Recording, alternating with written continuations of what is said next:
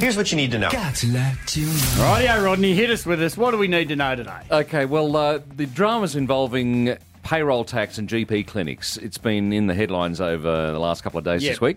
There was the threat of patients having to pay an extra 15% to cover the payroll tax that the GP clinics have now been told you've got to pay by the state government. But there is now a compromise on the horizon, where they will be given a 2.5-year grace period to adjust their business model so they can now pay the payroll tax without slugging the patients. Which is way above my head. Isn't it amazing that they can put something in place and then go, yeah, but we don't have to do it?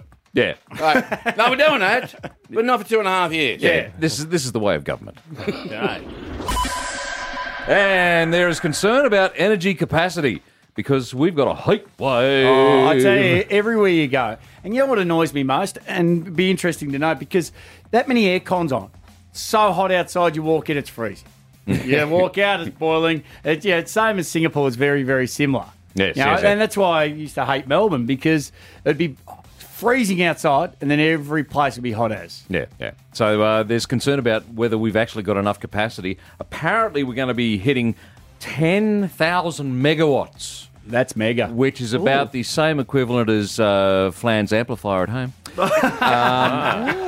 Sapping the entire southeast electricity grid. So would the lights ever dim? You know how sometimes you put on the power and something that drags a heap of power and you see the lights dim? I wonder if the street lights dim at night because we're dragging so much power. Well, apparently it's going to peak this afternoon with the heat and the temperatures. Yeah. Can I just ask, before you move on, wasn't that the same amount of power that was used in Back to the Future? Oh, and the to DeLorean? Fire up the DeLorean? Could have been. Yeah, 88 miles. Oh, no, that was 121 gigawatts. Oh. That's very megawatty. Which I think is the president of Indonesia. Yes.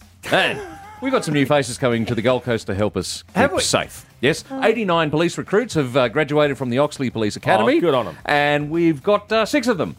Excellent. Yeah, they'll be posted at Broadbeach, Surfers, Nerang and Pimpama. So they're the ones out of all 89 that have been thrown into the deep end. Yeah. Well, it's kind of a baptism of fire for our recruits, and we wish them well. Absolutely. Good luck. And that is what you need to know.